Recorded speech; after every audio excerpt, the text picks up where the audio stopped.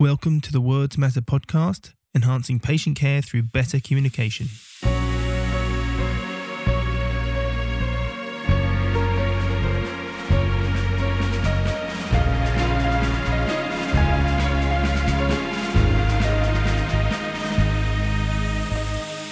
Welcome to another episode of the Words Matter podcast. I'm Dr. Oliver Thompson.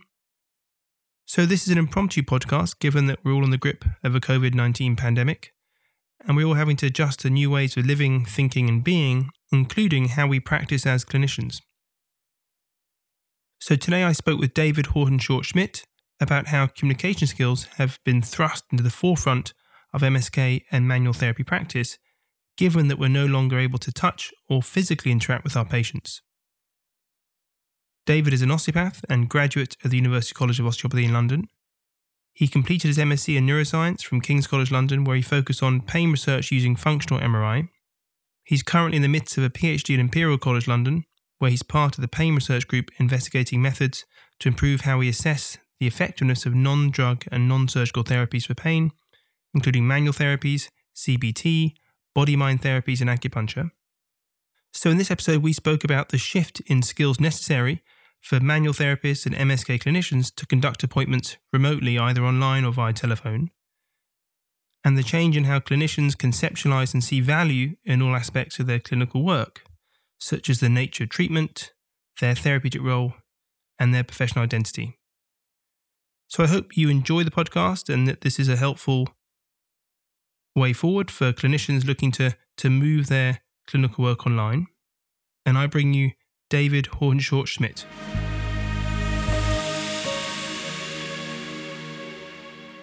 David, welcome to the podcast. Hello, Ollie. Thank you for having me. So this is a kind of an impromptu podcast. So maybe we can start just by you briefly telling the listeners a bit about you, your clinical background, your academic background. Yes, absolutely. So I'm an osteopath by training and have been working in clinical practice for a few years. I've also been quite heavily engaged in academic training and clinical training of students. And both in those fields, obviously, communication plays a major role. My current research, so I've gone back into academia. My current research as a PhD student at Imperial College is within a pain research group, where my project's focus is on how we investigate whether non-drug, non-surgical therapies for pain work. So it's really around how clinical trials are designed. But the current project that you're referring to is a webinar for manual therapists, physiotherapists, really aimed at encouraging them and making them feel comfortable with the idea of taking their clinical practice remotely. So consulting with patients via the phone or video technology. And that's really obviously due to the current situation. Government and regulatory guidance was relatively unclear. People were still working in clinical practice as osteopaths, physiotherapists, chiropractors. But it was quite clear that had to come to an end relatively soon. Individual practitioners were unsure whether that was still the most responsible thing to do. So I, as well as the sort of sentiment in the profession, was wondering about where to go next with that, because what we do is mainly hands-on. Clinical practice is face-to-face, but I thought that's not quite true. There's a lot additional skills we have, or skills that we can actually use to help people via the phone and through video consultations. And a lot of people are actually doing that. The physiotherapy profession is really quite advanced with that, especially here in the UK. But in other parts of manual therapy, that has not quite dripped through yet. I was going to say, so yeah. I mean, that's a really good kind of intro into kind of where we find ourselves now. And I think, to reference for the listeners, we're recording this on the 25th of March, which is a Wednesday today. It's a Wednesday, and you're right. I mean, you kind of said that the communication skills. So now it's now the case that people can't touch, or clinicians can't touch their patients, whether that's through manual therapy or acupuncture, or do any kind of face-to-face contact. And so you so you kind of allude to the fact that there are these additional skills that now need to come to the forefront of practice rather than kind of being this kind of background context that many clinicians kind of viewed them to be kind of secondary skills or soft skills, whether it's communication skills or listening skills. It turns out that these are now, through sheer brute force of the pandemic, is to kind of push these to the forefront because clinicians have got to consult their patients online or via telephone.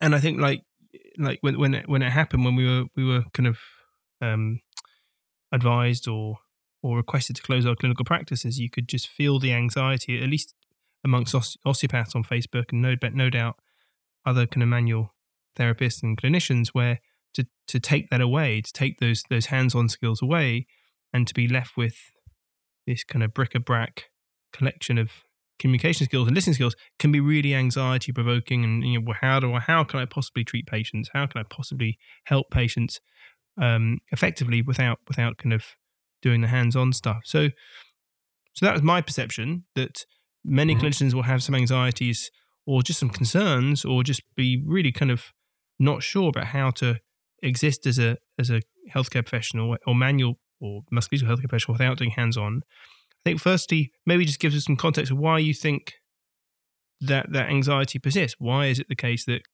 healthcare professionals or manual therapists or osteopaths who are so routinely helping people find it quite hard not to touch, or they kind of question their value and role when they're unable to perform the hands-on skills? Yeah, you're highlighting a really important point there, that people aren't quite aware of the skills that they actually have in terms of communication. And in my perception, a lot of that comes from the way we've been trained and educated, and depending on the institution or the time at which your undergraduate training happened, the emphasis in the training for manual therapists is obviously very biomedical, very structure and function oriented. And the communication skills sometimes comes a little bit as an add-on, or as something you learn as you go along through your clinical experience, but rarely explicitly taught. I think that's something that has been changing in recent years, but that underlying tendency to think very structurally, and to also see a structural change as one of the only, well, almost the only solution to a patient's problem, that is very much ingrained in many professions' identity.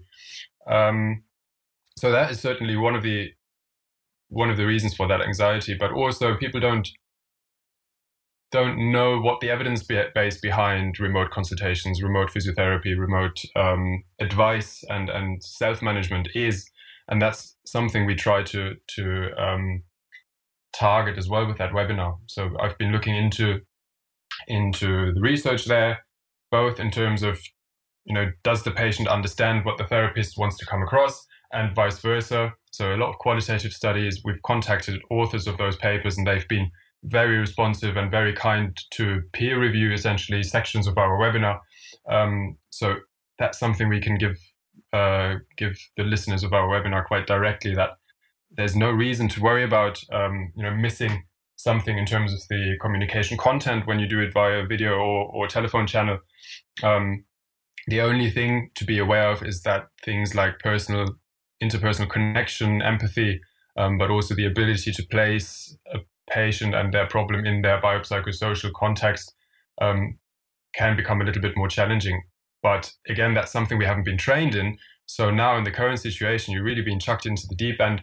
And that is something to be aware of, and then to embrace it as a challenge, and really learn from the experience. And then if I just add the sort of more safety-related aspect that often concerns therapists as well, again, there, especially for long-term stable conditions such as chronic low back pain, but also respiratory problems, cardiovascular issues, and mental health, the clinical outcomes of remote management and consultations are actually very much comparable to face-to-face interactions, and in particular, there's no indication that the remote version might be dangerous in any way in terms of missing out on certain things. And that's something we do day to day in clinical practice, that case history taking, that guided, informed questioning, follow-up questioning. And that's something you can do just as well through the phone.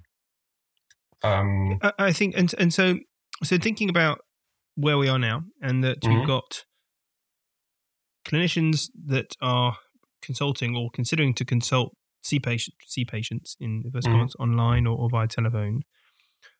Should we go through maybe just be kind of upfront and say what kind of things are lost?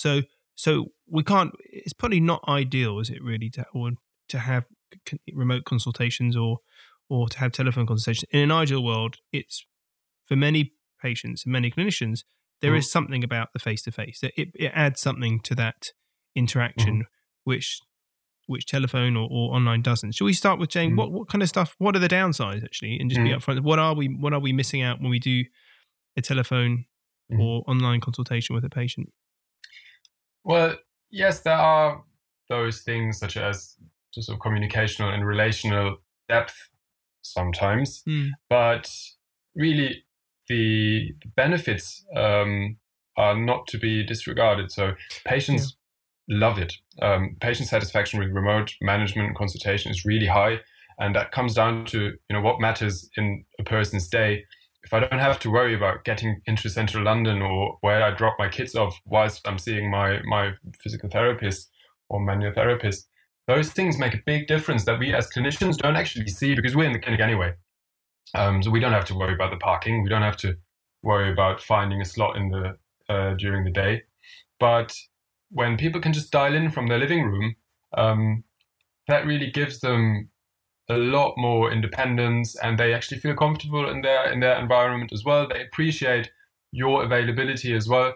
So I would actually argue that in many situations, the benefits overweigh and dominate. And the concerns are probably from our clinicians' from our clinicians' perspective, are probably somewhat exaggerated in terms of missing out on clinically valuable information. That is something that, at least from the research, doesn't seem to be a huge problem. So certainly not downplaying the benefits, but I think it would depend on the perceived benefits. Would depend on the patients, right? So those patients that go to osteopaths, physios, chiros explicitly for hands-on and that physical interaction, and so I guess that's going to take some shift in both patients' expectations, in so much as that they may feel, well, if I'm not going to get any hands-on, if I'm not going to get touched or clicked or cracked or rubbed or stroked, there's really I just don't see the need of talking to anyone on the phone or online. And I guess to some extent there will be, one's got to consider patients' own kind of expectations and preferences and what they value, and it would take, I guess the clinician would need to be on board, but also try and articulate to the patient why it might still be a valuable interaction to have, even if it's not physical. I think, as you just said, the key point here is the expectation of the patient, and that's something where we as a profession might have made a mistake over the last few years as well, in terms of communicating that you can expect to get treated when you come and see us, rather than that we can assist you to help yourself, which I think is really what we do dominantly anyway. And that's what our treatment comes down to. So now we're in a position where we have to communicate that benefit of an expert opinion, an expert consultation, be it through video or the phone, in helping a patient to be empowered to help themselves. So that really focuses around things like a medical case history taking, and then a diagnosis and a triaging, where you can, together with the patient, decide what the best course of treatment is for that individual patient in the current situation, where potentially access to primary care may be difficult, and you can point them to resources. You can design their own exercise program. You can educate them. All these things are very valuable benefits from a personalized consultation, and those are things that we do anyway. but the hands-on expectation, due to the fact that maybe we've exaggerated that a little bit in the past, that you can go and see your manual therapist and they will sort you out. That's something we now need to quite actively engage with and communicate that there's a lot of other things. And it's something we need to remind ourselves of as well. And interestingly, from a scientific point of view, that is not an issue, because the evidence around that structural approach has been criticized for a long period of time, as I'm sure many people are aware of. So right now we're forced to engage with that and to appreciate, okay, we simply don't have the opportunity anymore to provide hands-on treatment. So let's reconsider what we're doing. Let's reconceptualize that. And also let's hone our skills in terms of what else we can do. And let's engage with communication skills. Let's engage with self-management programs.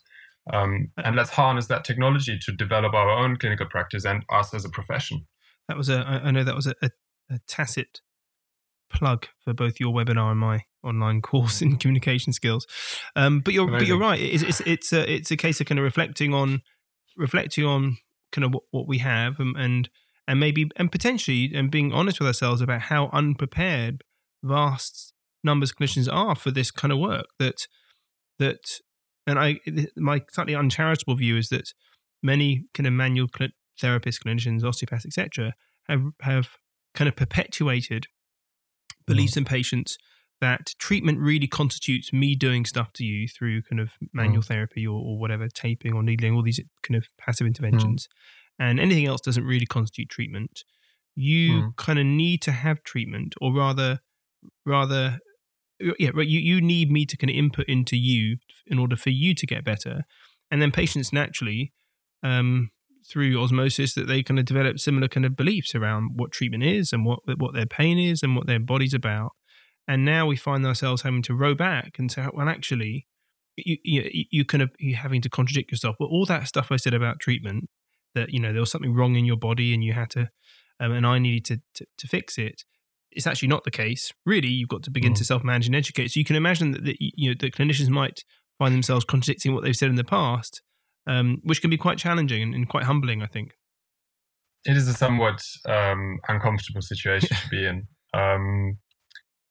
But even the therapists that have been working in that or in that patient-empowered concept before in face-to-face interactions have found that challenging.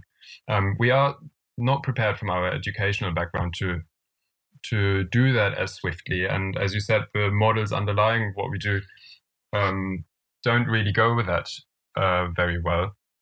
And yes, in some cases you might have to step back a little bit and say, okay, there is much more to what we do, and maybe some of the other ideas that I've communicated in the past aren't useful here anymore. So you can look at it in a very pragmatic way and say, that's just what I have to deal with right now, and I embrace that and learn from it. Yeah. And it's like you said, it's what are the options? Either you just don't practice and say, well, listen, if I can't do hands-on and I can't kind of physically touch my patient, it's not worth doing anything. I think pragmatically and probably economically, most clinicians will think, well, I've got to do something. I've got patients, and not economically is probably unfair, but they have patients which they likely really care about and want to help, and so that compassion will kind of drive them or motivate them to begin to, as you said, develop skills in communication or education or listening, because they have to, and that's where they find themselves.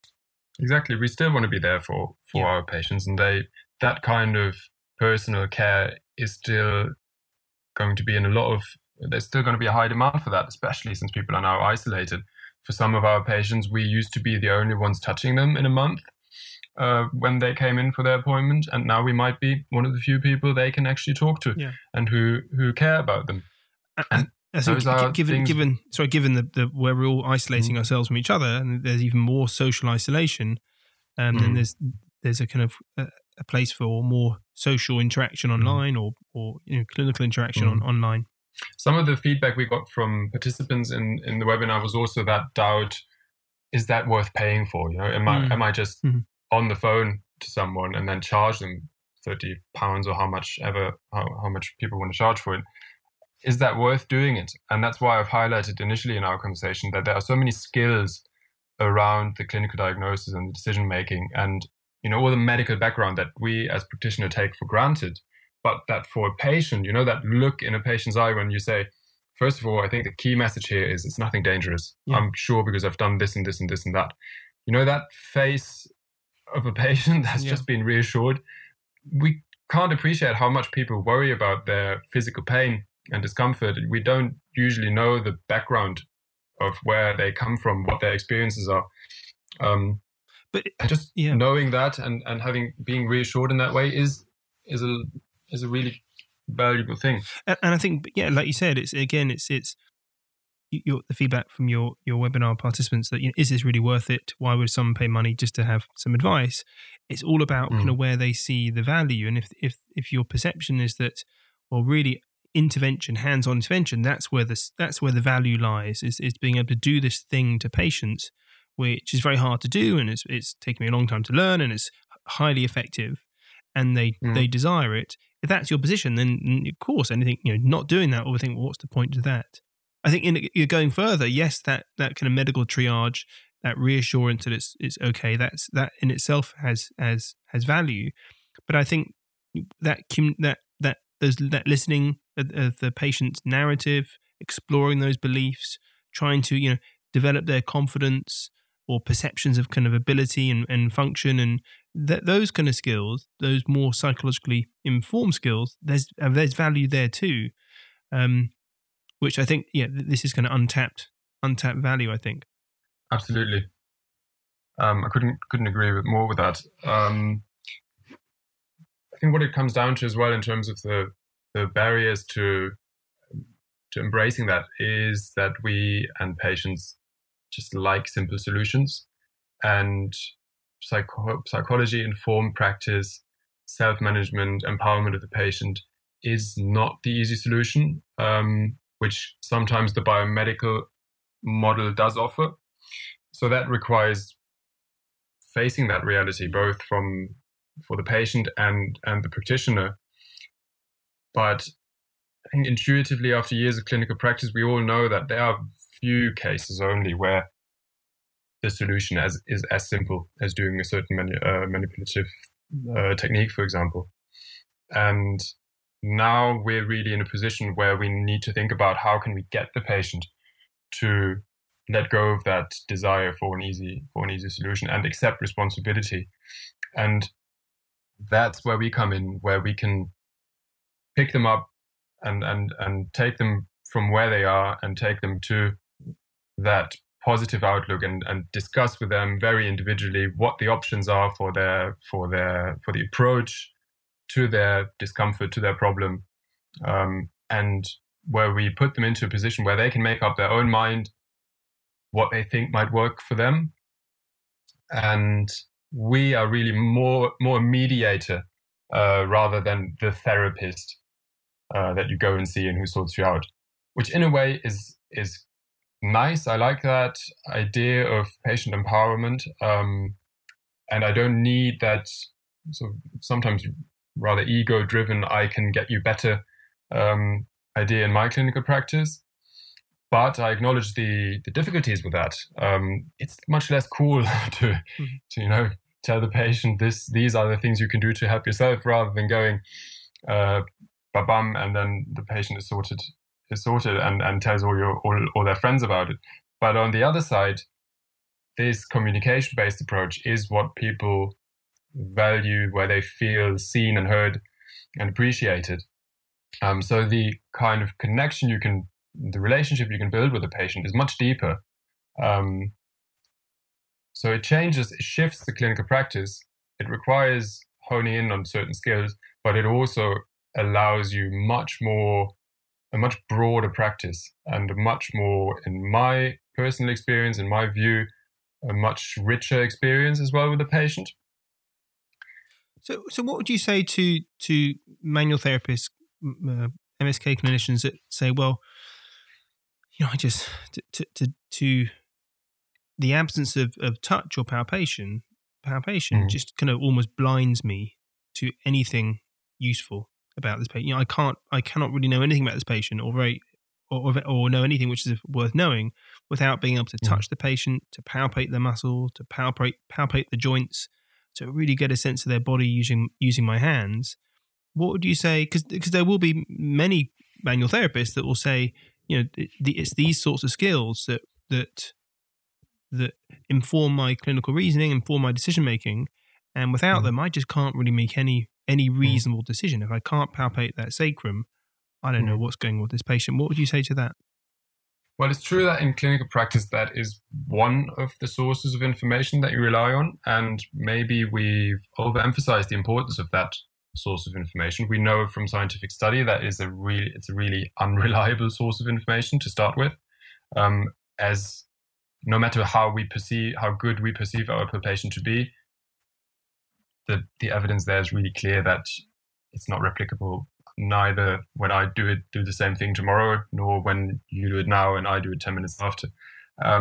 So that again is maybe an uncomfortable truth.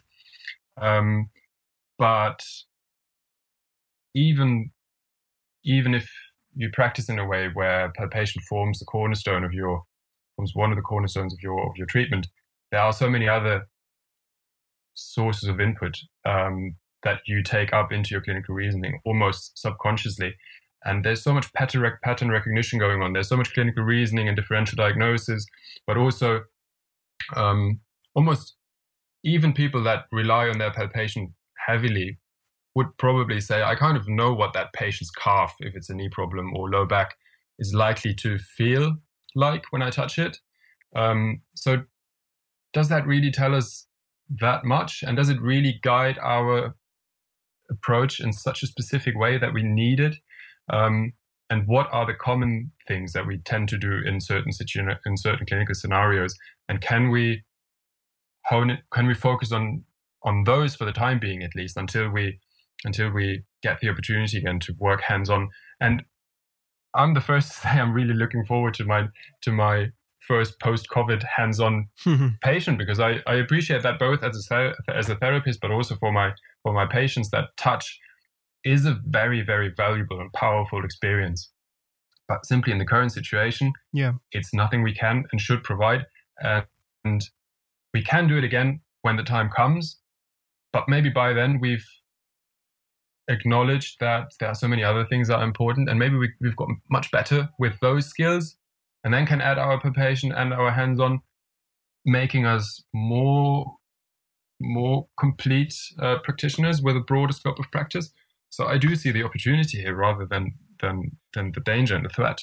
For sure. And I think you and I have said, and I've said to others, that all of those which have been really kind of promoting a more biopsychosocially orientated or communication focused or relationship focused approach to musculoskeletal care, throughout the years, whether it's through publishing or doing research or teaching, you always feel that there's been limited success, or no one's really getting it, or clinicians really aren't kind of buying any of this stuff. It's taken a kind of pandemic to really pure brute force to emphasize the need for some of these skills.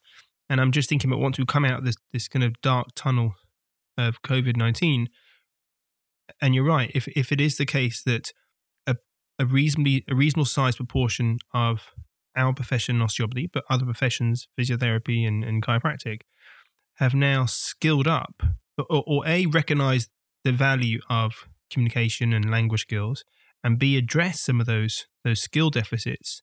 We come through this period, and you've now got clinicians who are kind of on board with a much more holistic form of clinical practice, and also have developed skills beyond pure manual therapy technical skills. You imagine, just having a kind of blue sky thinking how MSK care would look if we've got clinicians with a much greater proportion are now skilled up and coherent in these different kind of personal type skills or communication skills. Yeah, and I don't think we're going to leave anyone behind with that. No matter what our clinical practice was before COVID-19, we all have a certain level of skills that we can still use now. And that's why I really advocate for a pragmatic dive into the deep end with the technology that can enable you to still care for your patients, to still look after your patients, and really get to grips with the practicalities. Think about how you can set that up with your patients. Think about the process the patient goes through, from booking to payment to follow-ups, and then try it out on a family member and just get going and think about what the things are that you can still offer to the patient, structure that a little bit, think about resources you can point them to. No matter how your clinical practice was beforehand, those are things you can do. And I would argue you're going to find that quite an enjoyable process. You're going to find that patients like it. You're going to find that you get a new challenge where you can be creative and which, makes the whole thing a little bit more bearable at the moment. Yeah. But also, creates an opportunity for everyone involved. And I probably think most people are going to stick with a certain element of remote consultations once this is over. Yeah, and certainly some of the, at least in the spirit of remote consultations, i.e. that even once we people that continue to do face-to-face consultations after this pandemic, and they're bringing these new skills into their clinical practice, what I'm really hoping is that they really will form the basis. They'll be kind of really at the forefront of practice.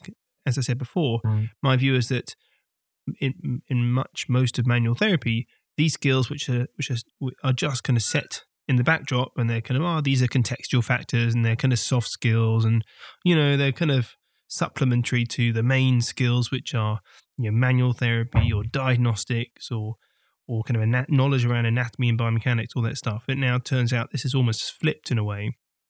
But I just thought I'd touch on, if we suppose that that those clinicians kind of do take these skills on board and they get through this pandemic, and we talked about what are some of the drawbacks perhaps of adopting a much more empowerment / education / communication based approach to clinical practice. I had a couple of mind, and did you want to touch on some of the, or not necessarily drawbacks, but at least the perceived drawbacks or some of the concerns that clinicians might have when they're not placing manual therapy and technical skills at the forefront of their practice? There are certainly challenges in empowering the patient because it means they don't rely on you anymore. And that, for us as clinicians in private practice, boils down to an economic question often. So the question of rebooking patients, getting the follow-up appointments and filling your diary, that's something we actually been taught in school. And that is something we have to do to maintain our business. And when we now suddenly turn around and tell the patient, look, it might feel very severe right now, but it's nothing dangerous and it's likely to go away by itself, then that patient won't book in for another 6 or 10 appointments. They might come back 2 or 3 times.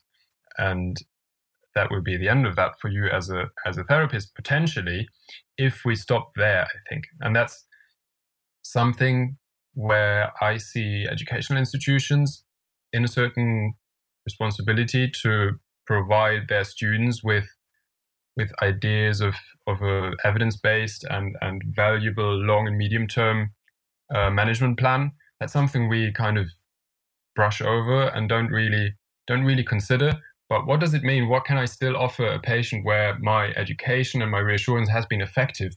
Where might they still need me as a clinician 6 months down the line, 12 months down the line?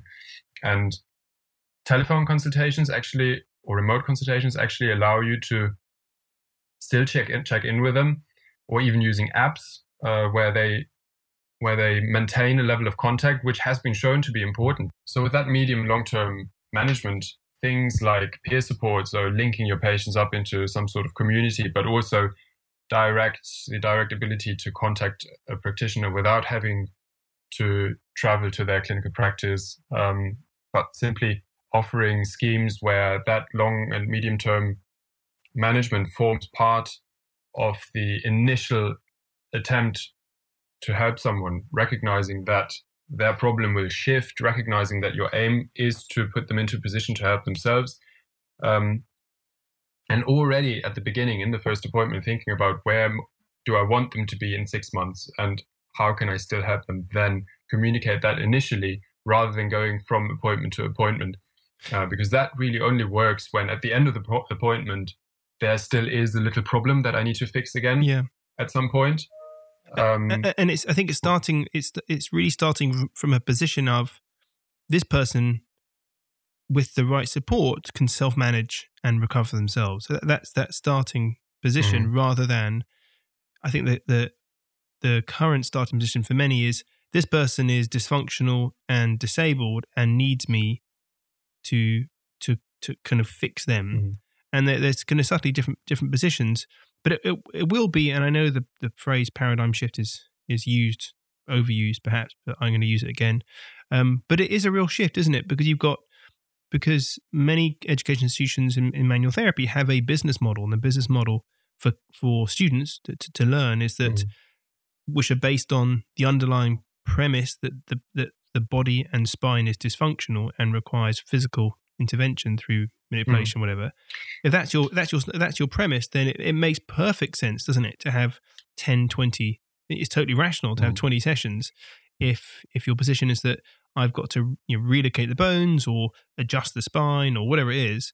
So it really will create some underlying beliefs need to change in order for that practice to be and the education to be rolled out. Yeah, but if you look closer, those beliefs are actually contradictory to what we take as our fundamental tenets of the body's power to help itself. How does that fit with needing me to intervene all the time? That's just one of many contradictions in osteopathy and elsewhere. But I think what's important to point out as well is you're not going to run out of business with that, because the patients you're going to see and that you're going to maintain close contact with are going to be much more challenging, and they might actually be the ones that you're helping then who you're not helping really right now. So yes, the acute neck pain might not come back regularly, but the person that has heard that you are taking a very individual and evidence-based approach to especially chronic conditions, they might come, and they might actually come with a slightly different experience because they've been through that biomedical model most of the time, and they've experienced that they get short-term relief, but then it comes back. And they've traveled lots of different therapists and therapies.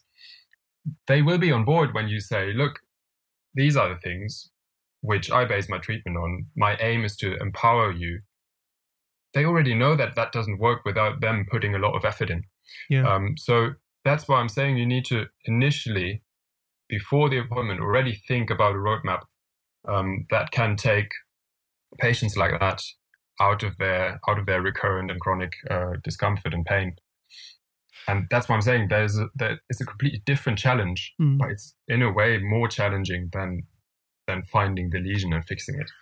And I think I want to say something about how clinicians feel about doing this. So there's something about professional identity, isn't there? There's something about doing certain interventions or doing certain assessment techniques or thinking about patients in a certain way, which define the clinician and give them some sense of being an osteopath or being a physio or being a chiropractor. And you kind of get the sense that the minute you go remote or remote online or telephone, lots of those skills which are closely tied to the identity of the professional, they're obviously thrown out the window because they can't do them. And so you just imagine some of the anxieties that clinicians might have that, well, I can't really behave or enact this identity of being an osteo or a physio-chiro. I'm really just giving advice and reassurance and self-management kind of plans and listening. That's not really osteopathic, or that's not really that doesn't resonate. There's no expression of chiropractic philosophy necessarily, which is any different from each other. So it's just, what do you say to that? Is that this is kind of atheistic musculoskeletal practice, which isn't tied to any particular dogma or set of principles? I recognize that the question of personal identity also centers around the fact that that's something that we've been doing for years, that I have been doing for years in clinical practice. And now suddenly someone questions that. And if you look at how change happens, the first thing that happens when someone's confronted with contradictory evidence, especially when it impinges on their sense of identity, is denial and then anger. So suddenly the information around you might have been not quite right becomes overwhelming. You can't overlook it anymore. People become angry, then they bargain and they say, yes, but I can do it, or my patients are different. And then most people up till now have sort of stayed on those first three stages.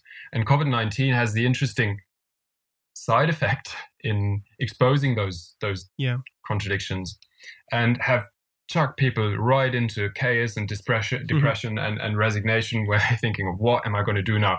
And that's exactly where I want to pick them up and say there is a way out of that. And then the next step is actually acceptance, saying, okay, simply because of the circumstances, it doesn't matter if I've been right or wrong previously. And just to get it clear, my motivation is not to tell people that they have been wrong in what they've been doing. But the idea is that there is more to it. So if we accept that and are open to that, we can actually reemerge with something. Yeah, there's a way forward. Greater. Yeah, there is a way forward. And that is exciting. That's challenging. But it's also the way to go. And this situation really brings that to a crucial point of decision. And most people will have to make the decision to embrace that part of their clinical practice. And that's where I really see the opportunity in the current situation, as difficult as it is from all sorts of other aspects, including financial problems that people are facing at the moment. Yeah, it's a real kind of pivotal point for all of MSK, but our profession as well, osteopathy. David, how do you think, so thinking about language and communication, which is obviously the focus of this podcast, how might clinicians think about their language and communication when working remotely with patients experiencing back pain or musculoskeletal pain? People are wondering what their intervention might be when they can't provide hands-on treatment, and language, amongst all the other abilities to be very creative in terms of what you recommend patients to do and how to self-manage themselves. Language really forms part of your treatment. It does anyway, but in this situation now, with remote and telephone consultations, it really becomes one of the main vehicles of what you're trying to convey, and it becomes the main way of influencing the patient. So choice of language is more crucial than ever, and the kind of messages you convey very subtly as well. So is it a harmful message that you're actually conveying? Is it putting the patient into a situation where they need to worry that it comes back, or where they need to worry about not being able to do anything about it? Or is it an empowering message where the way out is kind of implicit as well? That takes a lot of reflection on our own part in terms of considering which words we use. It's things like dysfunction, for example. Yeah. If I tell a patient on the phone, well, it's nothing bad, but you might have a slight dysfunction there. To us, that sounds benign, but to patients, it sounds medicalized and wrong and pathological. And there's nothing in the current situation they can do about it. They can't even go and pay you to do something about it. Yeah. So that message becomes even more nocivic, to link to your previous podcast, which was fascinating.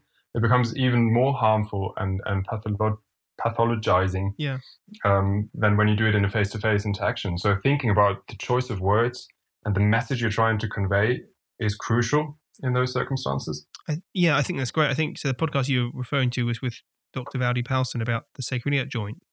And I think what's interesting is that you're right. You've got patients who have been primed to be disempowered, i.e. the clinician just fixes and does stuff for them, finding themselves at home, unable to seek that care, if you like, that intervention from the patient. So they're perceptually they're kind of helpless, and I just my osteopath or physio, my chiro is not around. I can't see them.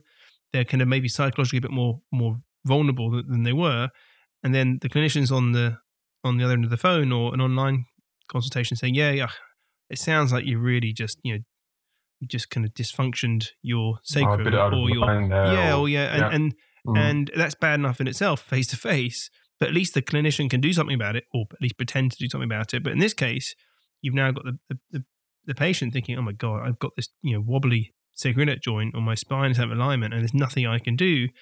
And so there is, there's a potential scope for a bit more kind of fear, isn't there? In light of the patient, being in a slightly different situation than before. Yeah, but conversely, language and choice of messages can be therapeutic as well. Yeah. So using it in a way that shows the patient that you care, thinking about effective reassurance, and then conveying almost educational messages, educating them in what it is that is likely going on and what it is not, linking those two, the sort of I feel and hear you, with the you need to understand, linking those two is in itself an intervention and can put the patient into a position where they can go with it and feel a bit more at rest and at ease. Yeah, I completely agree. And we should, clinicians should be aware of their, of course, I would say this, but they should be acutely aware of their language in all interactions with the patient. It's just interesting to think about the particular subtleties of remote language, if you like, or online consultations. Yeah, and checking with the patient whether what they've understood is what you wanted to get across becomes more and more important with remote consultations as well. Making sure that you didn't, not deliberately, but that you didn't convey harmful messages is crucial at the end of the appointment. You don't want to hang up and the patient thinking, oh God, what am I going to do now? Can you direct listeners where they can find your excellent webinar? That can be found through the CPD, so Continued Professional Development site of the University College of Osteopathy. So if you just Google that, you'll be directed to the webinar. And I'll put all the links will be in my show notes. That's great, exactly. And you can follow me on Twitter, where I'll keep you updated. That's the Twitter handle, which Ollie's going to share as well, hopefully. David Hosch. I'm not going to try and spell that, let alone my surname. So that's where we can keep you updated. And there's going to be upcoming seminars as well, or upcoming webinars over the next few days. And then we're probably going to record that at some point and make it available to everyone. So that whole project was free. It's non-profit, but it has the benefit of being informally peer reviewed by people who have experience with that and who know what they're talking about. And it's really designed to take people out of that point of what am I going to do now, and offer them an opportunity and a solution. Brilliant. David, thanks so much for talking to me today. Stay well. Stay well, Ollie. Thank you for spending that hour with me, and I hope the listeners enjoyed that. Cheers. Bye-bye.